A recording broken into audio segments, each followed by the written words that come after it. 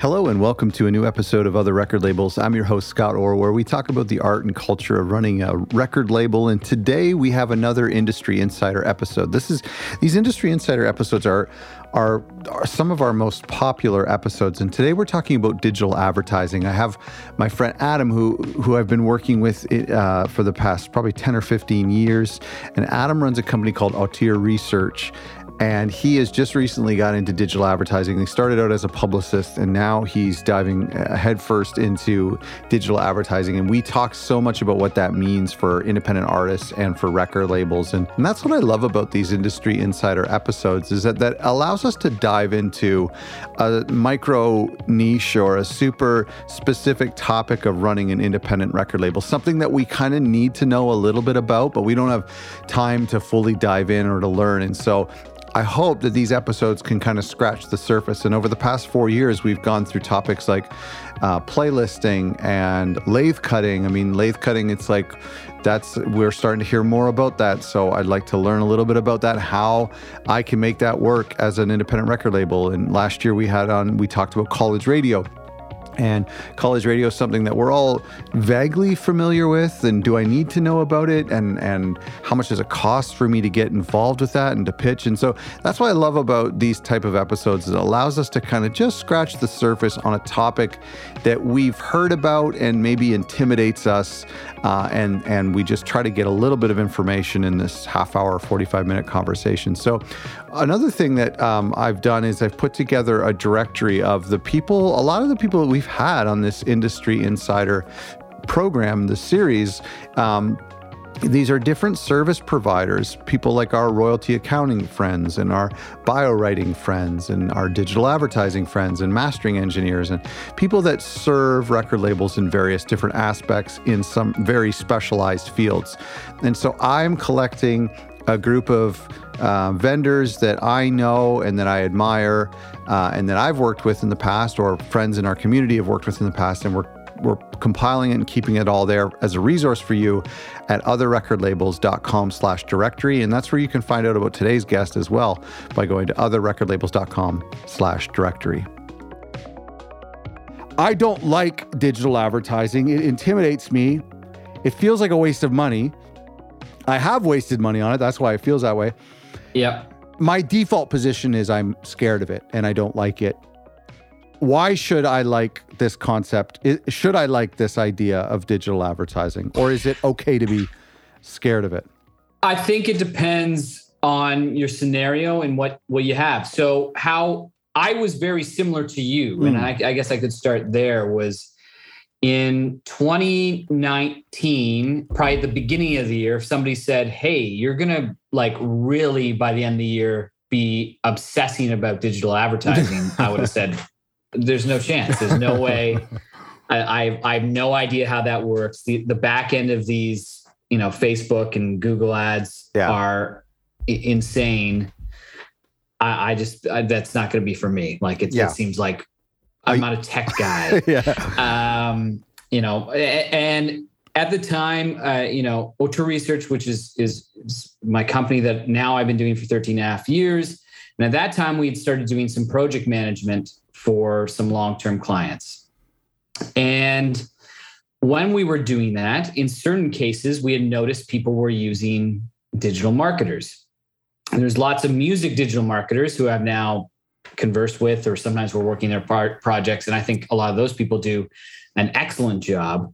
But a lot of people were just hiring ad agencies. And those people knew the back end of these systems incredibly well, but it didn't seem like they knew music all that well. When I would go in and see how are they setting up targets? Who are they targeting? And there didn't seem to be too much of a plan in terms of messaging around who these artists were and getting the right creatives. So it was one artist said, hey, why don't you help us with this? And we did it kind of as a case study, quickly realized we know nothing about this back end. And I ended up getting a consultant, Dan Black, who runs Dan Black is marketing, is his company as well. Fantastic. His knowledge around, everything digital ads is phenomenal. And he was able to basically walk myself and my team through all the landmines that you might find initially on the Facebook backend. And I think my team then did an amazing job learning the Google side, and we've looked into TikTok and Spotify and right. The whole thing now. And once we had that sort of knowledge about how this was all working, the biggest aspect seemed to be, okay, don't expect to run an ad and get a conversion the first time someone sees what you're doing. And if you go in and you blindly put together an ad with that goal, with going to cold audiences, you're going to fail and you're going to waste a lot of money.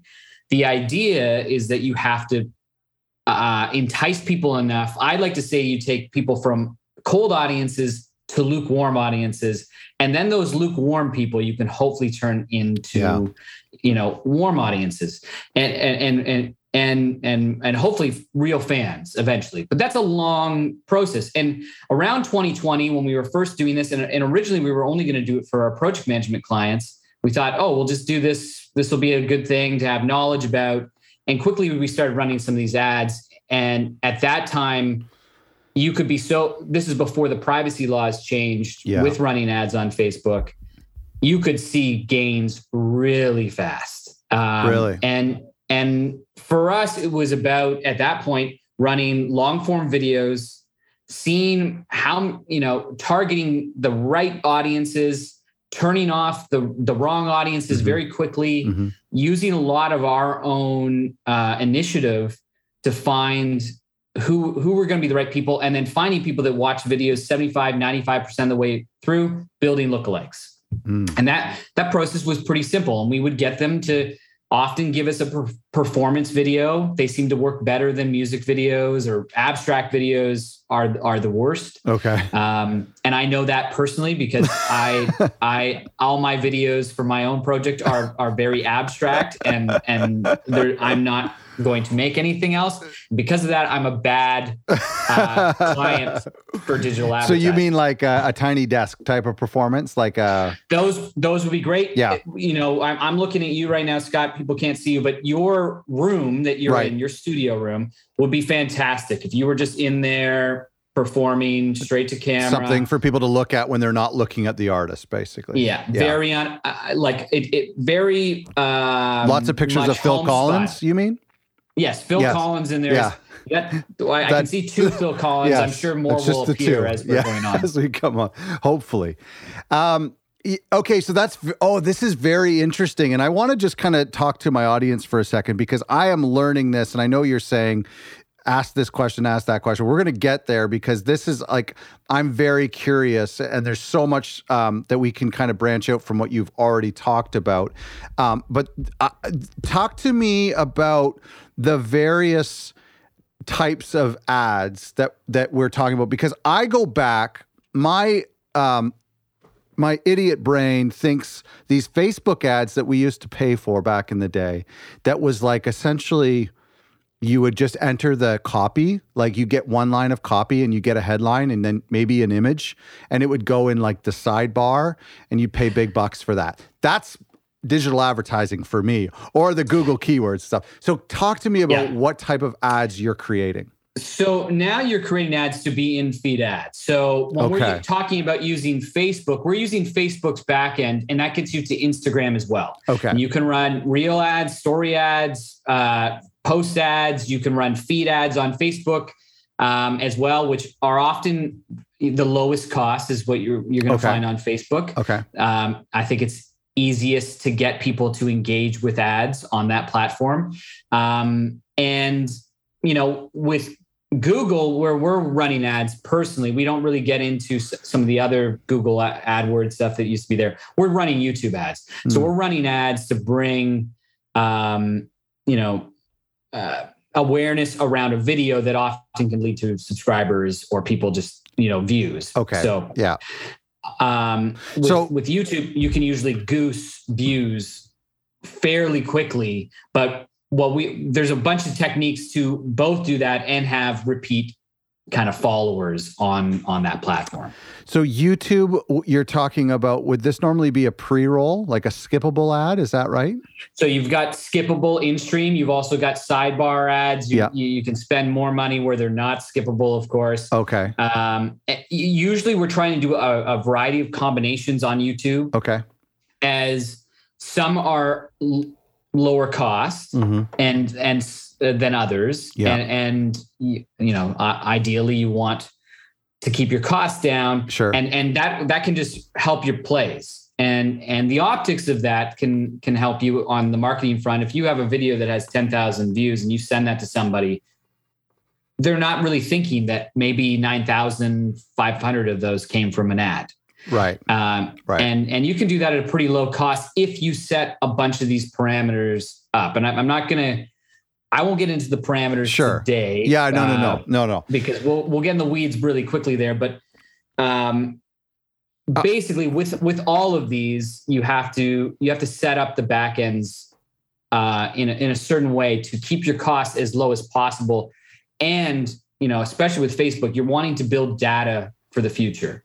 And so all the thing that I was talking about with the long form video, we still run video view ads, but we'll also usually be running in conjunction lots of other types of ads. Usually TikTok reel style videos work extremely, extremely well.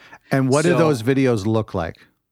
They look like a TikTok, or they look like... Oh, so they're edited, they're funny, they're engaging. They can be funny, or they can be informative. A lot of musicians are using TikTok to, in a quick, entertaining way, inform people of what they're doing. They don't necessarily have to be funny. And actually, as TikTok and Reels have kind of aged up, they've niched out as well. Okay. Where, gearheads are now, I know you love recording gear. Yeah. Gearheads that's a huge thing on both of these formats now.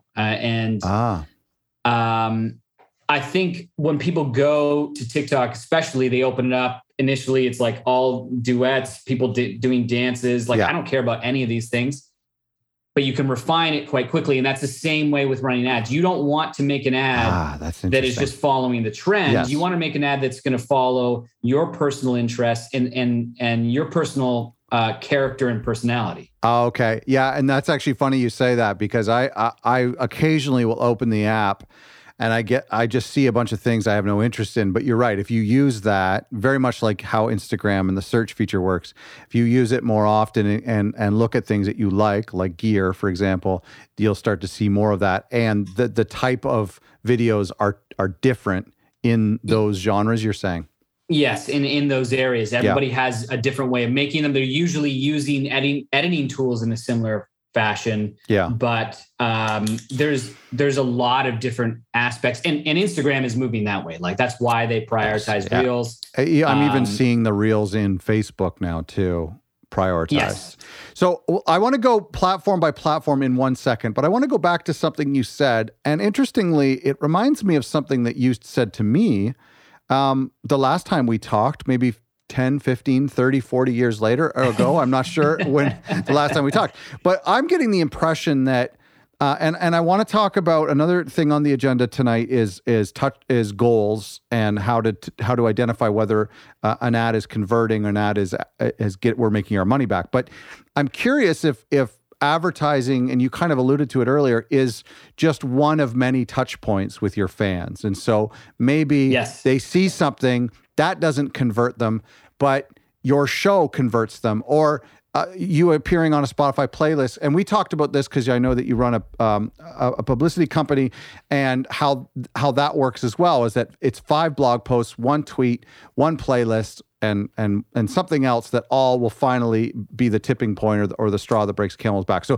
talk to me about that strategy with respect to digital ads. I think that's why we got in and realized this was a fit for the company was over the last, 3-4 years. And it was before, repetition was always a major component. Right. But it became more and more difficult. When we talked, whatever year that was, that people reference that interview all the time, by the way. Do they really? I have no idea. I think they search Adam Bentley Auteur Research. Oh, funny. That's funny. And it comes up because I don't do these. Oh, yeah. Well, just for almost me. Ever. Just for me. I just do it for you, Scott. That's right. We've done like three or four interviews together, haven't we? Good grief.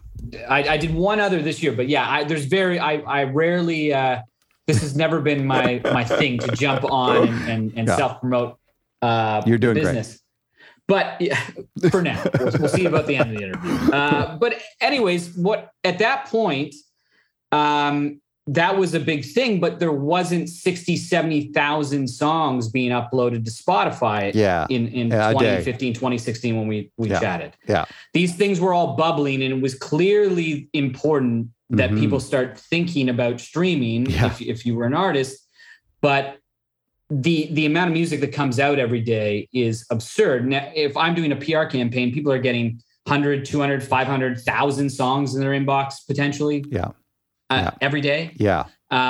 So you're now having to hit people up that many more times to actually turn a passive listen into an active, interested, invested individual. Right. And we saw with the ads, in conjunction with whatever the artist was doing or we're doing, the best campaigns are usually the artist is doing is very active. They're online making organic posts consistently, a variety of posts. They've stockpiled this, they've planned this. We're able to use some of those on the ads. We're able to filter what ones are working best for the ads to have the lowest cost with the highest engagement. Conversions, I know that was a question you were going to, a conversion is not going to happen very soon in that process. It's like almost anything else with a musician now, it's awareness. Even if you're on the biggest playlist on Spotify or Apple Music, most of those people don't know who you are, that they're listening to you because it's mostly passive listening. So you need to have all these different touch points for it to be effective. And that's what we started seeing. We were running these project management campaigns. We were doing PR, and we were doing digital marketing, and we were advising on social media as well, building on social calendars, and we were seeing steady growth. It wasn't like viral things are great, but there's some skill in creating the right content for that, but also luck. And for us, it's about building stuff that we can start just collecting some people along the way, and hopefully you don't lose the others as you're going along. But it's a marathon. It is a marathon race. And so it still is then this compounding effect of all of these different things. I think it's more than it ever has been. Yeah. You have these people that go viral that are making the zeitgeist music of now. But if you're not that, you're having to have all of your messaging has to go to so many different places before people even register it. And I think this is digital marketing and doing, whatever advertising you want to do. It's about just getting the right messaging out there. And that's why the ads that you're building are so important. So we'll build headlines, and we have things like audacious claims and, stuff that's a tease or a narrative loop or our question to open up. But we're trying to still pull that information out of the artist's voice. So sometimes we've had artists that go in there and then they're just trying to make the most kind of ridiculous thing. You've never heard a band like this before, or some audition, and it doesn't fit them. Like that may work for a band that's all cocky and arrogant in their approach. But for most people, that's not going to work. And what you're going to get is a lot of people laughing at you and telling you you're garbage in your ad and all that kind of stuff. But if you still need to be like a little bit out of your comfort zone usually. So it's your voice, but heightened, or you're not going to get people's attention. And it's the same way that the ads almost have to not look like ads. Because once they look like ads, people go, oh, I can skip this. But if it looks like a post, they might hesitate. Do I follow this? Yeah, that's happened to me. Can you talk me through all of the platforms? So let's go back to YouTube. So you've talked about what is the goal for an artist on YouTube generally, or what are some of the goals, and what are some of the ads look like on YouTube? So the ads on YouTube that we're running, and we're going to start looking into YouTube Shorts as well. But okay. We haven't started doing that. Okay. But that is definitely the next frontier. Yeah. We're combing through some information. Sure. But right now we're running video ads around music videos, performances, usually something that the artist, as it's a new release, because you tend to see the most value there.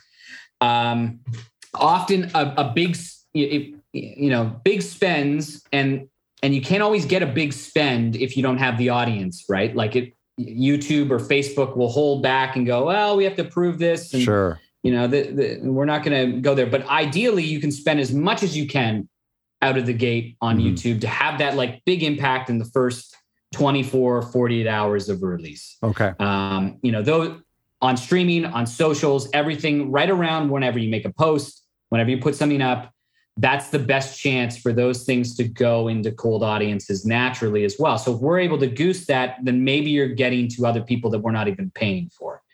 I see. Algorithmically. Yes. Okay. So if I'm an artist, I have a YouTube channel, or my label has a YouTube channel, and the label is showing we're doing a live in studio performance, and that's a 3-minute song live in studio. Yep. Or it's a actual music video that we've invested a lot of money into, directed very well. So on the week or the day that we release that, you're also running ads to Usually. So you run ads ideally right now. You can run ads on YouTube later and Facebook, Instagram. It's not like when we're doing PR where I have we have a bunch of releases that came out today and tomorrow. Yeah. I have a clock to get that information out. And usually within the first week and a half, you can get coverage. With an ad, you can keep going to cold audiences for a long time. Sure. So a kind of a big spend that happens out of the gate, but then a consistent spend over weeks can work really well too. Okay.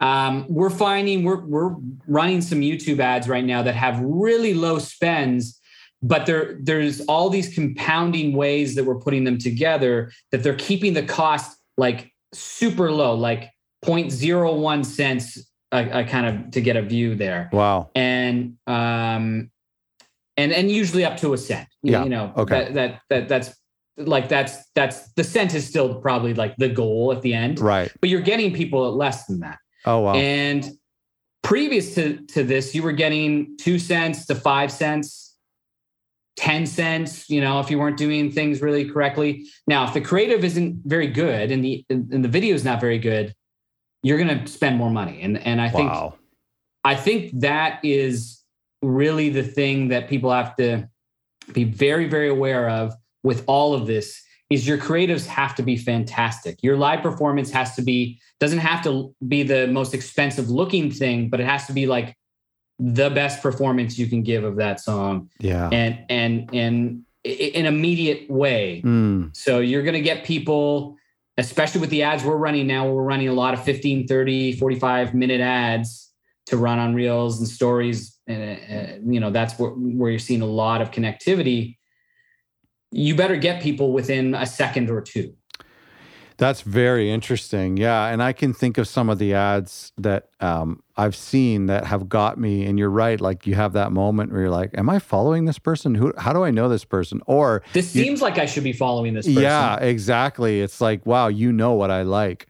So what does a conversion look like on YouTube? Like what is a successful, like how do you deem something to have worked or been successful? I think there's the two areas. There's actually converting people into subscribers. Okay. Which on YouTube is harder to do than on Instagram and Facebook. Okay. Yeah. And getting getting real views in there, getting people that have seen the video enough of the way through that it's counting as a view. And then, we're running some campaigns where we have a $500 or $1,000 budget, and we're going anywhere from 20,000 views to 70,000 views. I think that's pretty good. Yeah, that's great. What if the YouTube channel is monetized? Can you actually make money back on the videos? No, I don't. No. Not while you're running the ad. And now, if people start going directly into your account, sure, you can, and you do see some. I guess because you're the ad. Then it's the cyclical thing. But I think in terms of return on investment with any of this, your like financial return on investment, it's a long game. Yeah. Like if you start going and your messaging changes a week into the ad from, something that's enticing people, that's not even asking them you don't even ask them, follow me on whatever. You don't ask them, stream my song here. You're saying something that's usually connecting the dots, just like you would make a post, an organic post that makes people go, oh, this is interesting. And you're ideally getting those people. Now, the one thing we're doing is we're building pixels to track that information for the future as well. So those pixels will hopefully help us with conversions, and we're building a bunch of lookalike audiences and custom audiences that then can be built for the future, both making your cost of the campaign lower. Okay. So as long as your creatives, and let's just say your creatives stay the same for the sake of it. On Facebook or Instagram, you could go from a traffic campaign, which gets people to a page, which maybe is at, I don't know, it could be even 50 cents to get like a real, not for a video view, because that's still probably down around the 1 to 4 to 5 cent. Yeah. But to actually get someone going somewhere and checking out your music. Yeah. Most people are like 50 cents you're seeing that are just running basic ads. Often, you can keep getting it if you have good creative and you're setting up a bunch of these backends and you're letting the learning system, the AI learning system, that's the difference. We used to target so specific. You're like a folk artist. We're going to get Americana kind of Lucinda Williams and Steve Earle and all. Okay, we'll build that up. Yeah. Now we build these ginormous groups, usually 3, 4, 5, maybe 6, huge groups, 7, 8, 10 million in each group audiences that you can target. And then you refine in those groups a little bit. Yeah. But it's the AI system that's doing a lot of this for you. And Facebook had to get smarter because the privacy laws changed, so they couldn't pull as much data as easy. Right. Which, as a consumer, I'm very happy about. Yeah. But as a person that was starting to kill it in advertising, it was a blow for us when the calendar went from 2020 to 2021. So basically halfway through 2020, I said, this is good. We could do this for other people. Yeah. A few other people started asking us. I didn't even tell anybody, but by the end of the year, we had probably done, 40 campaigns. Wow. And they started going really, really well at the end of them. Privacy laws changed at the beginning of 2021. Right. First few months, kind of the same. Get in the middle of the year, it's like everything is going up. This is getting like way more difficult. We spend way more time. Because people were updating their OSs slowly. Yes. Yeah. Everyone's slowly updating their OSs. Exactly. Right. And opting out of these things. But by the fall of last year, we had started refining our process where we were setting things up in a perfect way to take advantage of this learning AI, instead of just relying on us as human beings going, oh, I think they're like this and I think they're like this. So now we know we've already put them in this pocket of Americana and folk. And we've got that pocket there. We know we're going to basically the right people, and it's going to keep finding better people for us. And then those better people we're going to grab and make custom audiences that are saved for the future. When you say for the future of your client or for the future of your business, like in the sense that both. So when I come to you and you've worked with a client, you hear my music, you've worked with a client that sounds like me, I don't need to waste my time with any of those other groups. I have a group that I can work on. We'll still go, usually taking some of the knowledge we have from other campaigns. We can get a baseline that's going to be way above just an average ad baseline. Yeah. But from that baseline, we're still not going to make too many assumptions about you, because it is about refining directly for you. I see. So we're going to build new custom audiences and new lookalike audiences for you. That's the starting point of any campaign that has never run ads. You need data to really get to people that are going to eventually become fans. What's a lookalike? Sorry, you said that. A lookalike audience? What does that mean?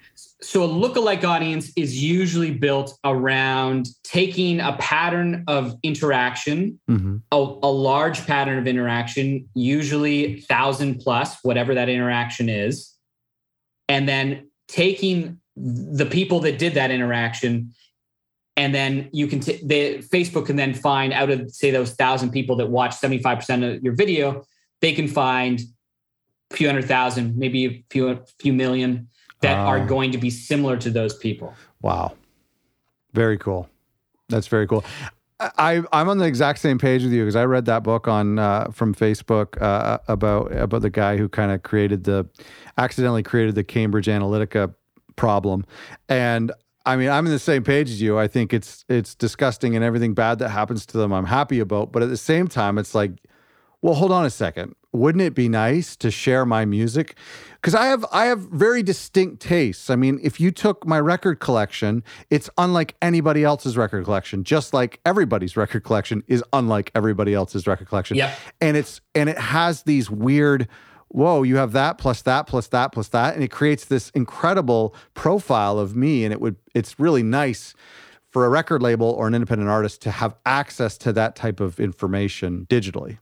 Yeah, and I think that's why, even though I felt it was a tool in our toolbox that we didn't have, that was becoming more and more necessary to get, again, I say this word all the time, but cold audiences. And that's why TikTok and Reels are great. Mm-hmm. They're like running ads where you don't have to pay for them right now. Because you're going to cold audiences with them. But that's not going to last forever. Yeah. Just like this ad strategy won't last forever. We're always having an update. Right. How quickly things are moving now is absurd. I've done this 13 and a half years. Yeah. There's been more change in the last 3 than the first 10. Interesting. And it's not just the pandemic. A lot of the trends were already there pre-pandemic. And a lot of it is just a mass problem. There is so much. And some artists, I think, artists that were releasing music in, say, 2015, 2016, 2017, there's a little bit of an advantage there, right? Because they got ahead of this mass and they were able to position themselves in the new streaming models in not a secure place, but a place where you're going to see some support. Yeah. If you started after that, it's way harder, and it's harder every month to get that foundation. Now, ideally, something else comes in and completely flips it. That was what Spotify was for a second. Spotify now is just another cog in the music industry that's very much figured out by the majors. They know exactly how it works. So while we're waiting for that other thing, you have to build as much repetition if you're an artist trying to build your foundation. So it's kind of like the FOMO technique, which I've always thought of when I was doing PR. Like, if you can have your artist appearing in all these different places, and even if they're from the artist's voice, from your voice, from the blog, from the playlister that added you, from the social media posts, people are going to go, I got to check this thing out. I don't, especially early adopter music fans do not want to miss something, but nobody wants to, there's, especially now, just deep diving into the abyss that is hundreds of thousands of songs. And Spotify doesn't make it easy also to find new music that way that isn't curated by their algorithm. Yeah, that's a good point. You have to do all these other things. I had this thought when we were talking about YouTube and we were talking about conversion and what a goal conversion looks like. And I was just thinking about, and this is to your argument about all of these compounding or these multiple touch points, but if you were to have a show, go to a concert of 1,000 people in the audience, everybody is obviously paid tickets. They're excited to be there to see the band. If everyone were to write down how they discovered that band, it would be all over the place, right? All over the place. And that to me is what's really interesting, because you're talking about this live in studio video or this music video that gets fed to me, and I'm like, oh, that sounds cool. And there's a 1% chance that I would then quickly search them up on Apple Music, add them to my library, listen to that album for a month long, buy the vinyl, and then 2 years later I'm at that show, and it was because of that ad. But you can never know, and you can't control it. And it could be from that ad, and then someone is on some site and they have that artist is one of their top singles of that month in their roundup, and you go, oh yeah, I saw that. That was a cool video. Or like, it's probably going to be more than those two things. Yes. It's probably going to be a bunch of things. And even with the ads, we're trying to have people see the ads multiple times. Mm-hmm. Yeah. Okay. That's interesting. And eventually, and that's why we run different versions of a video or just completely different ads at the same time. So we'll want a straight camera to camera video where someone goes, "Hi, I'm Louie, and my song is out on Spotify, and I'd love you to check it out. I made it about this and this and this and this." Other artists are going to be much better than me. That's not my style. Sure, but same. A lot of them go, "Oh, I'll make a bunch of these." Oh yeah, for sure. And what platform is that used on normally? A story. So usually stories that is used on, but sometimes just direct posts and kind of real ads. So everything with Instagram, and you're right, now on Facebook as well. Right. Okay. Before we go over to Instagram and Facebook, just talk to me about Spotify. I've seen the ads. I've seen the voiceover ads that you can submit. I've heard terrible things about them. What do we know about Spotify, and is there any promise over there? I think if you have something that is doing really well at Spotify already, and you've got something that's going off and is in their algorithm. I see. Okay. That might be the time to invest in Spotify. That's not usually where we tell people to start. One, you get no data from it. And two, the cost is high compared to the interaction rate, and you don't see too many conversions even to a follow early on. Now, if you got on 3 or 4 playlists and you're on Discover Weekly, you may want to put a little bit of money there. Maybe you stay on Discover Weekly a little bit longer. I see. Because then every conversion is going to be really important, because that's your kind of time. It's hard to get that timing to work. Yeah. No, that's very interesting. So then Instagram, I mean, that to me is probably one of the more sexier platforms, just because I think of like sophisticated. I think it's always been an artsy platform, with beautiful photographs and stuff. And I think it's obviously decreasing in the quality of creative that we're seeing on that platform. But I've always liked it, and I've clicked on things. I've discovered music on Instagram. So how does it work for reels and for posts for musicians and for labels? I think Instagram, the creative is getting closer to TikTok, the stuff that is working. It is less manicured, maybe in some ways less skillful in a way, but way more personality and way more. There's almost like a punk rock thing about it in a way too, where you just throw something up and this is the moment. This is what I'm feeling at this time. And we're noticing that with ads as well. And we want, we talk to Facebook and Instagram. We're direct marketing partners with them. And we also get TikTok's updates now and YouTube's updates. And what's really interesting about all of them is they're all wanting the same thing, and they're wanting a lot of it. So they all want you to be consistent in your content. So even if we're running the ads, but then someone goes to the page and there's nothing going on, that ad's not going to be very successful converting people. Okay, interesting. Because people are going to go, well, why should I stay here? Why should I hang out at this place? Facebook, maybe not as much, just because the average person that's on there isn't expecting the kind of consistent posting.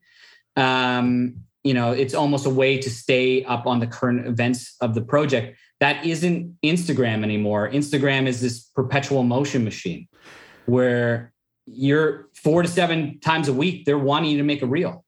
That's what they're telling artists to do. That's incredible. What does a goal conversion look like on Instagram? I think Instagram, like you're running ads that both can convert.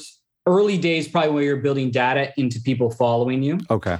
As you get more data, you're probably directing them to go to other platforms. And then once you have a lot of data and probably a lot of people already engaged, then maybe someone goes out to a show, someone sees you posting about merch. Yeah. You can get to that point, but that point is a long way in the future for most emerging artists. I've seen ads of people in my stories, and they're providing a click to their fan link page or their with the multiple DSPs listed for their new single, or your smart URL or whatever. Yeah. It is. Yeah. And so is that common that people want? Yeah, we're often going to one of those pages that has a pixel attached to it. Okay. And that's where we're grabbing the information is from people clicking on that. Oh, okay. Okay. So even if they don't necessarily follow you, it is still valuable that they click on it. Something. Yeah, and setting up the domains and getting the pixel working is a little bit of a headache. Okay. It keeps getting. Actually, that's not true. It was the most difficult it ever was. Probably midpoint last year. They made some changes. It's a little bit easier, but you do have to have a website that you can then attach that pixel to grab most of the information to optimize it to the best ability. I see. You don't have to have that. You can use some other services to collect that information. The problem is there that they go in and out of the domain thing. Sometimes you need the domain. Sometimes you don't need the domain. Yeah. To be honest, like there's a couple team members, Anna and Kristen on my team that deal with all that pixel stuff. Okay, and, sure. It is insane. Yeah, no, I bet. And then that's kind of where hiring somebody comes into it. Like if I'm an independent artist and I want to put a little bit of money into Facebook ads, I know, like I'm not. This isn't like a softball for you to pitch your services here, but I'm just saying, like, I just like it would be a mistake, right, for me to put my credit card into Facebook Ad Manager. I think most of the time, there occasionally is. I think because Facebook as a company wants people to use their ads and they want them to see results. So every so often there's like some simple way of running ads that works really well. So boosted posts on Instagram, only on mobile though, right, have worked at a higher degree of almost anything else when you're just doing it in the dark now. Okay. I don't believe they're working quite as well as they were a few months ago.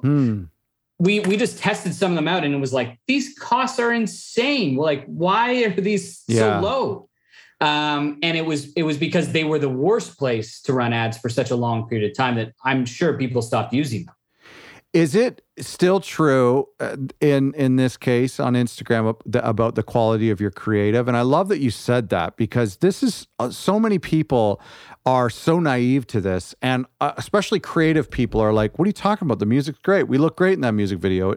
But it's like, I know as a consumer, I'm clicking on something because it looks amazing. Either the video is shot on a beautiful location, the person is super attractive, or a combination of everything, or the album artwork or the vinyl thing is put together nicely. I'm clicking on things that are beautiful. Yeah, or that personality cuts through instantly. That's true too. Yeah. And I think that's actually become number one on my chart. Interesting. Is having somebody's personality cut through either with the caption, but also them being on camera, or if they're not on camera, still showcasing a whatever portion that music is that shows off the most distilled aspect of that project within 15 seconds, which is insane to think about. But that I think is really, it can really be done important. though. I've seen it. Yeah. Don't necessarily start your ad just at the beginning of the song or whatever. But like the right clip is going to be important. And I think, we talk to Facebook, a representative at least once a week. And for this has been really like a pat on the back to my team. But the last 5 months, they've been like, no, I wouldn't change anything about the technical aspect. Like, You're setting these up better. Like we're really great. And that's always felt good. Occasionally they'll come, oh, we're now trying this thing. Like this is our new way of approaching that. And we try to integrate those little tweaks. But what's been interesting is when they have had a suggestion where it's like, well, why is this at 29 cents per traffic conversion? And usually it's probably the creative. Yeah. Okay. So the creative is huge. Yes. If you don't have great creative, don't run an ad. Yeah. And you're so right. And I've seen people run ads on which is obviously a boosted post, but their most recent Instagram post where the caption wasn't even thought through because they didn't think it would be an ad. And then they turn it into an ad. And I'm being presented this ad. And I just feel so sorry for them that they've been suckered into boosting a bad post. If you're going to boost a post, which I think there is a strategy around that you could come up with, it better be like the post that is your most engaging post. Yeah. So, okay, what's my most engaging post? You go into your back end metrics. Sure. But also is going to tell people about you and want them to dive in further or have them remember you. If it's just something like, oh, it was so-and-so's birthday and everybody liked that post, it's probably not going to work as a great advertisement. And so on Instagram, if you're in a story and you can click through to pre-save your album, great. But if you're just getting followers, well, that isn't necessarily a good thing because I was noticing that 2%, less than 2% of people are seeing my stories. My followers are seeing my stories. So having your goal being people follow you maybe isn't a great goal. Yeah, like I think with that, now the ability to get to those people by running advertisements goes up quite a bit. Right. But that is the problem with all social media is you have all these followers and no one sees anything that you're doing. Now, the better creative you make, the more consistent creative you're putting out there, you're going to get to more people. Yeah. And you're probably going to get to more people by doing combination of real stories and posts. If you're not doing all of those, you're probably going to leave a lot of people because people are already seeing patterns of preference and they're only seeing those types of posts. But it's a hard conundrum because you have to be posting basically always. Yeah. And those posts have to still be interesting. Yeah. Yeah. And they need to be somewhat different. And it's interesting. You'll put the thing, say you have a music video, you've clipped out that music video and you're using that in your reels and you're using that in your stories a bit. Well, that's like a good, consistent thing to throw out there, but that's probably not going to go viral to a bunch of cold audience. But the second you start posting other things around that, those music video posts do better. And they give the ability of your next post to do better because you're always on there. You're an active participant in whatever these platforms are. And that's, I think, the hardest thing for an artist now to get their head around it. And this was the hardest thing for me after not having put out music in, getting closer to a decade and starting last fall. You'd think I'd be pretty prepared. Yeah. Within 48 hours, I went, we don't have enough. We don't have enough to keep this going. We're not prepared enough. This is so much faster than once I'm in it. Yeah. And I tell people, try to build 80% of your social content before you even go out. Right.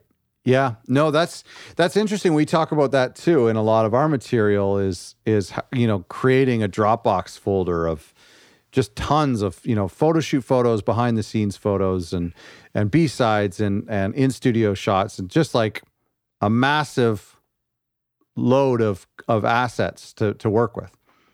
Yeah. And that can just help diversify your content. But again, it's the video stuff. That's what I'm pushing. Like, let me ask as much as you can. That's what works for ads. And that's what works for posting most of the time. I've heard that. And that kind of segues into, a question I know I have and our audience would have, and is, as you're talking a lot about video, and you're talking about personalities cutting through, and you're talking about posting all three formats on Instagram every day or multiple times a week. This is something that is intimidating for teenagers and for non people who are already doing that. Of course, you and I are in our early 20s, so it's not an issue for not us. A problem. Not a problem. No. But I know there's a lot of people saying, "Oh my gosh, I do not want to be one of these people. I'm just going to back out of it." So, what do you say to the mature audience or the people who are uncomfortable with doing certain things or even appearing on camera? How do you build a campaign for these people? So that was me. I didn't want to really do all the, schmackety. Here I am. Listen to my music sort of deal. I just I knew I would be out of that pretty quickly just because of my personality. So I had to think about my personality. Yeah. So we built out a bunch of visualizers, and Jordan and I started making gear videos where we take the song and repurpose it. And that was from me looking at some other artists that I liked. And they're a little bit outside of what we're doing, but I bet this will work in here, and this will appeal to the people that could listen to our music. And that was my suggestion before I started doing this as well. Go onto these platforms, search what, artists that you're into, usually not the biggest artists. Don't go, I wonder what Frank Ocean is doing. Good point. Forget about it. Yeah, good point. Don't think about Frank Ocean. Don't think about Turnstile. Don't think about go to the people who have the same budget as you. Think about people on that level or maybe one or two steps above you. Yeah. One or two steps above you, I think, is perfect. But go in there and see who's active. Find find a dozen people that are active.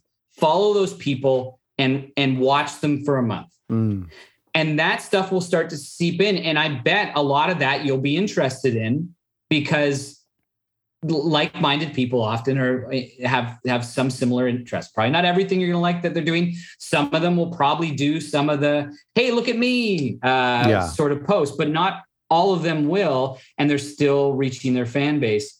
And I think it's looking at evergreen content.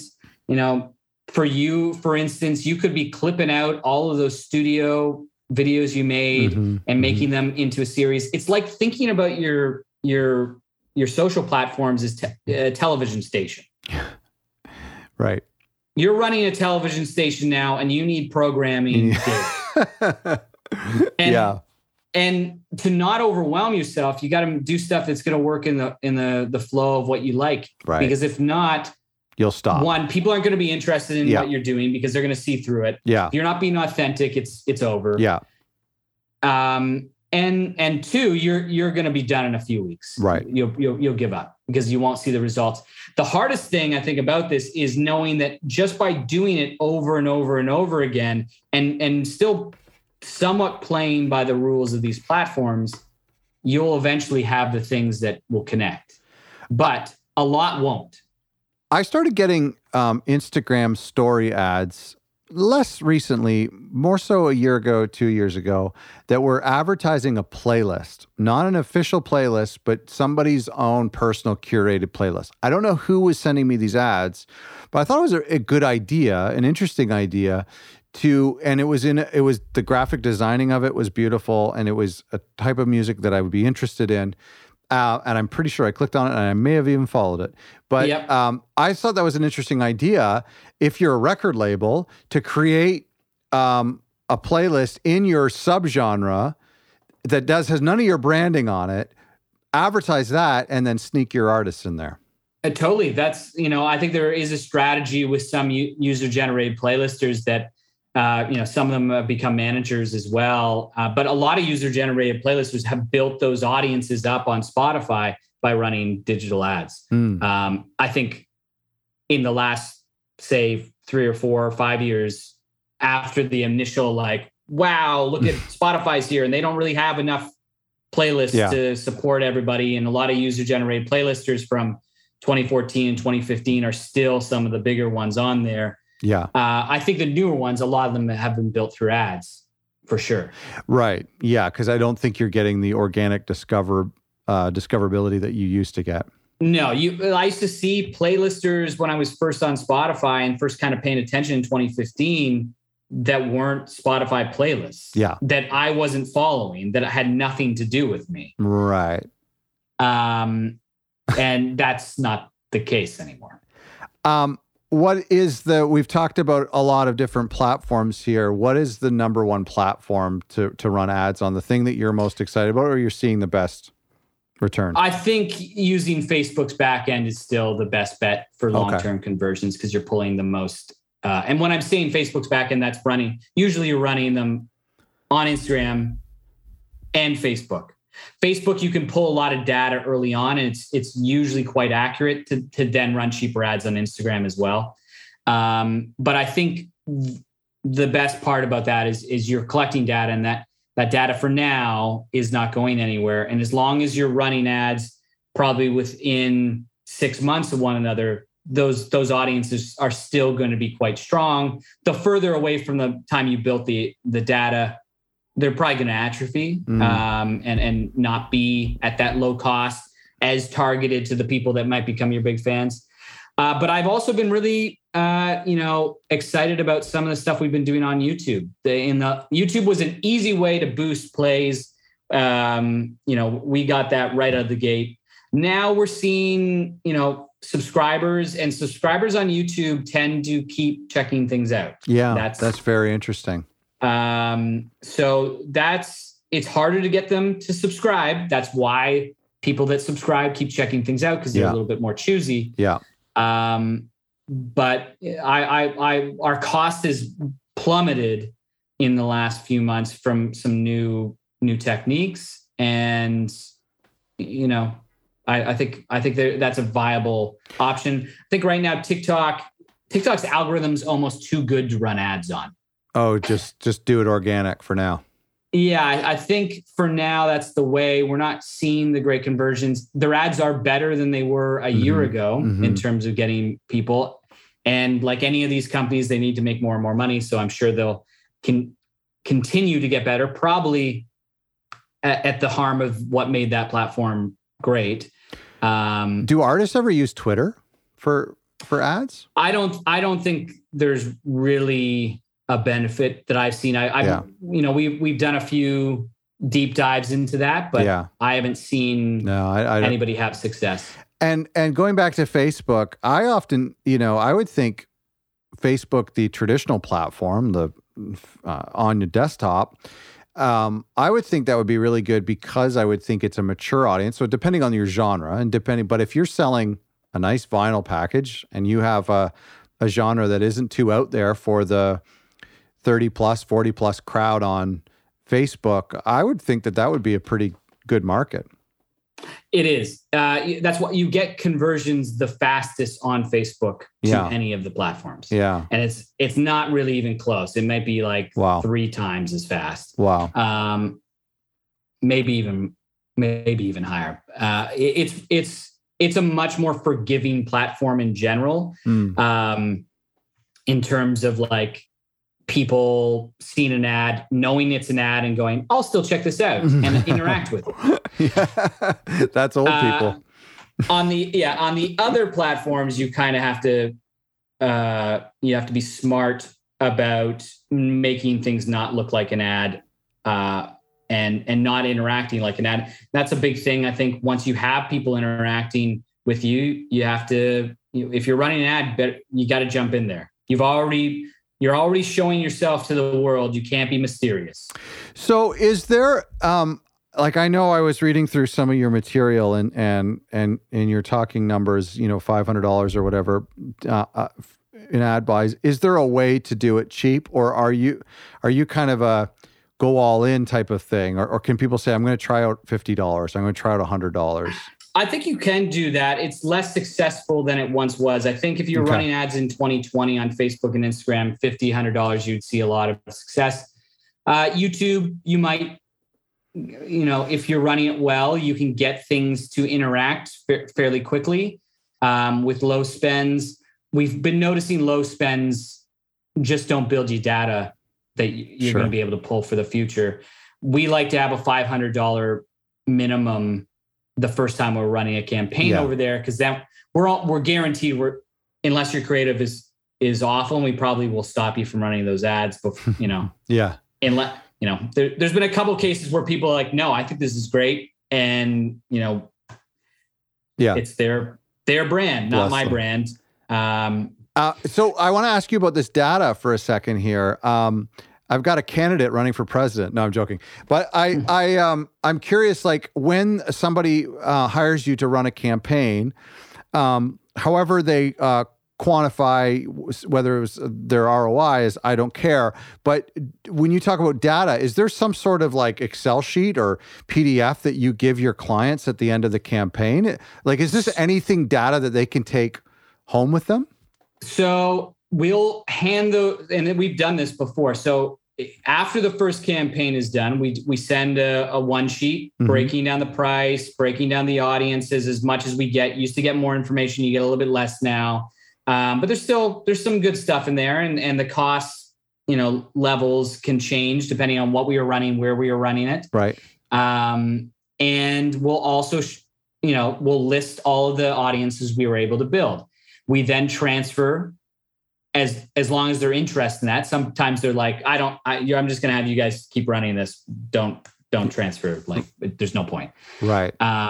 But often we transfer those over, and then they can run ads with those lookalike audiences, those custom audiences, and instantly get better results. Now, you still have all the red flags about if you're not going to the right countries, you're not limiting your age groups, or you're not building on top of those lookalike audiences because your numbers aren't high enough, and maybe you don't realize that. There's ways to lose money for nothing real quick. Right. Running ads. Even when you're running ads the most optimal way, you're about, you're dancing on the fence between 2 yards, and it's an old one of those picket fence with the points. If you fall, you fall hard. Yeah, sure. And you lose something. Yeah. Gosh, I mean, this has been so interesting. I won't take any more of your time. I find it really interesting. I know for our listeners, we've only scratched the surface, really, of this topic, as you really should. I mean, we don't have 6 months to really dive in, but I find it interesting. And I mean, like anything, it's interesting. And I know just anecdotally, I see mid-sized labels who will have a record coming out, and I'll start to see ads for it. And so people are doing this, and the labels we admire, they're doing it, and it is working for them. I mean, I remember talking with Polyvinyl. I think it was on the podcast, so I don't mind saying it, but I think he was talking to me about just the power of their Facebook ads, because they had such a huge following that they would come out with a new release, and Facebook played a huge role in what they did from a marketing standpoint, which kind of surprised me. I think often, even if someone's a fan, they need to they need to be approached in a lot of different ways to get them on, really on board with whatever you're doing. And, totally. For me to expand the company in this way, there's a reason for that. I wasn't planning on it. I wasn't even going to tell people we were doing this. And I didn't unless somebody asked me. I wasn't really telling people until probably the fall, and then really only in the last 4 or 5 months. Yeah. Because I just wanted to make sure we had a really great plan around this. Once I realized, this is a good thing, I want to make sure that this runs in an efficient way, the same way we run our PR campaigns, where there's a million touch points to make sure we're getting the best results. And we have enough back-end knowledge. Like we've done, I don't know, we're probably close to 200 and some odd of these campaigns now. And that has given us a really great knowledge about the various things that can work. And it worked from day one. It just doesn't work the same way because I'll go back to creatives. Having great creatives is the most important part of us running ads for anybody. And in a way, that's got to include the music as well. Yes, it's visual aesthetic, it's music, and it's overall narrative. So you're trying, and that can work as personality and brand. They can be the same now. Yeah. If you don't have all three of those things humming, forget about it. Yeah. Yeah. No, that's a great point. There was a album campaign by a new artist, and I really I thought, or not a new artist, an older artist, and I started seeing ads for it and stuff, and wasn't crazy. I didn't like the album, but just the aesthetic and the visuals, like they were obviously recording in a studio, and it was shot in black and white, and it was a studio full of great looking gear, and it was somewhere exotic, and it was just like it reminds me very much of like Abercrombie ads or the Gap ads, where it's a bunch of beautiful people in a beautiful location wearing beautiful clothes, and you want to be a part of that. And it's like almost like, I know that's icky, but it's like almost like that's what advertising is. It's like showing a vibe, you know? I think there's a common ground for most people here, and we've seen, I think it was a year ago, or actually it was probably a year and a half ago, I started telling our older audience, you might want to check out TikTok. And they'd be like, whoa, I'm not going to get on TikTok. And some of them did, and some of them, have built something there. You realize usually whatever the new technology is that seems like it's just for young people, it's going to be for everyone if it sticks around long enough. And you want to be on whatever that new thing is. Why Instagram was so great after Facebook is it was the new thing, and it was adopting new strategies. Like it is kind of playing catch up now. Now it's surprising. It moves so hard to play catch up, almost blowing up what it is all about. Yeah, they've even said we're not a image app anymore. We're a video app. Yeah, that's crazy. And I think, unfortunately, as a musician, you have to think about these things if you want people to hear what you're doing these days. I definitely have, even though this is my day-to-day job, and I find all of the kind of, the problem solving to get to people really interesting and enjoyable and engaging day to day.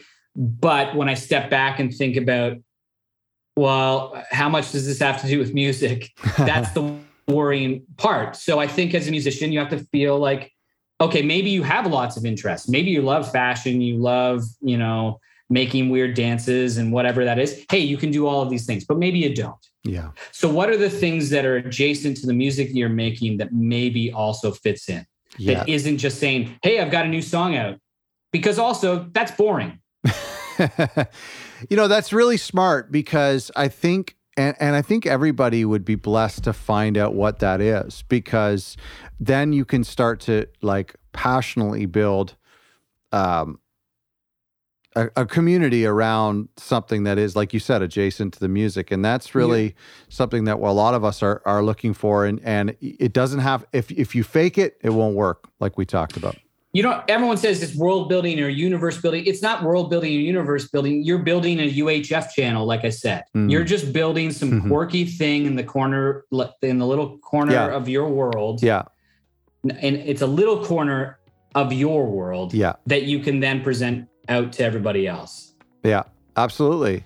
And I think that's good advice for our labels to hear, to kind of communicate back to their artists, is that it doesn't have to be about showing off your six pack, which I do all the time, obviously, as I should. I know it's doing it right now. One dimensional. I got to say, but whatever is the artist's thing. If it's Pokemon, if it's recording in the studio, if it's their obsession with football, whatever it is, that could be a really great way. And you look at us as consumers, the people, the quote unquote, YouTubers or celebrities that we follow are so niche. They're so niche.